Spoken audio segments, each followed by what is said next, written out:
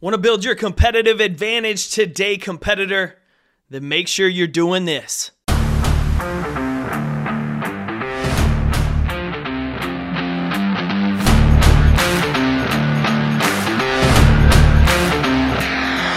My name's Jake Thompson, your Chief Encouragement Officer, and this is the Compete Everyday Podcast, a show designed to help driven people build a winning mindset so they can build their winning life.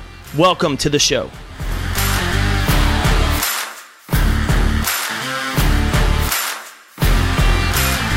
What's up, competitor? Jake here, your Chief Encouragement Officer. This is your first episode of the Compete Everyday Podcast. I'm going to welcome you here. Get in, get ready, because this community is all about taking action, striving for excellence, and competing to be better than we were the day before. We know we're chasing greatness because we're going to leave just good enough and good and average and everything below that for everybody else in society, for the majority of society. We're here to do work, to show up and compete for the things we want, the people we love, and the life we want to create. And today I want to talk to you about how you can build a competitive advantage. And the biggest thing you can do today is to train yourself to move without feeling motivated. It's easier said than done, especially when we got big goals, but it's achievable if we focus not on the big goal, but on the little task. You're not motivated to head to the gym. I know that feeling.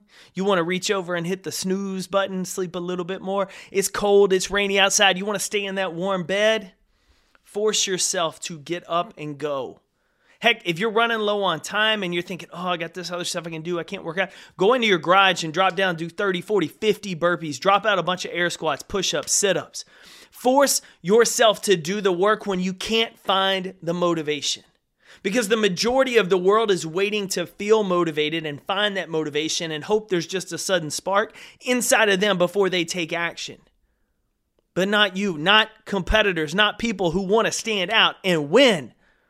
If you're not motivated to work on that project at work, stop giving yourself the excuse and the distraction of social media, of cleaning your desk, of scrolling Facebook or LinkedIn, and look at that project and say, what's one little thing I can do to start making moves? James Clear talks about this in his book, Atomic Habits, that we've talked about time and again on this show, but he's like, pick an activity and do it for 30 seconds or 60 seconds or 2 minutes. Just 2 minutes. Start reading that book for 2 minutes.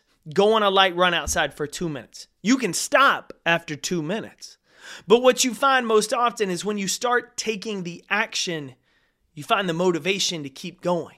The majority of our society is weak because mentally they're waiting on motivation before they take action. They make the mistake of waiting to take action until they feel motivated, as if motivation strikes you like lightning out of the clear blue sky. It doesn't happen that way. You take action, and then suddenly you find the spark of motivation to keep going. Winners understand that action comes first. Action comes before the feeling of motivation. And so once you start moving, you feel more motivated.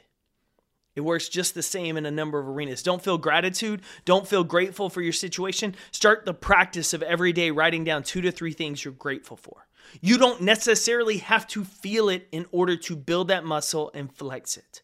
There's probably days you wake up and you do not like your spouse, your partner, your roommate. You just want to run for the hills. You want to change your situation because you're frustrated. What can you do on those days when you're not, quote, feeling it to pour into that person and improve that situation?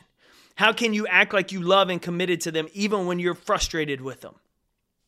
Most people won't take action, won't make moves until they feel something.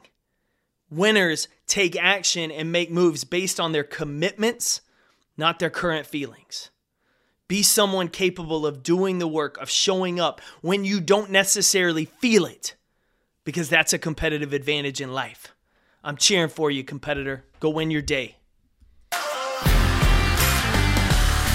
Thanks for tuning in to another episode of the Compete Everyday Podcast. To get in touch with the team, drop us an email to podcast@competeeveryday.com. And to find out more about our resources, content, and gear that will help you build that winning mindset so you better compete for your best life, visit CompeteEveryday.com.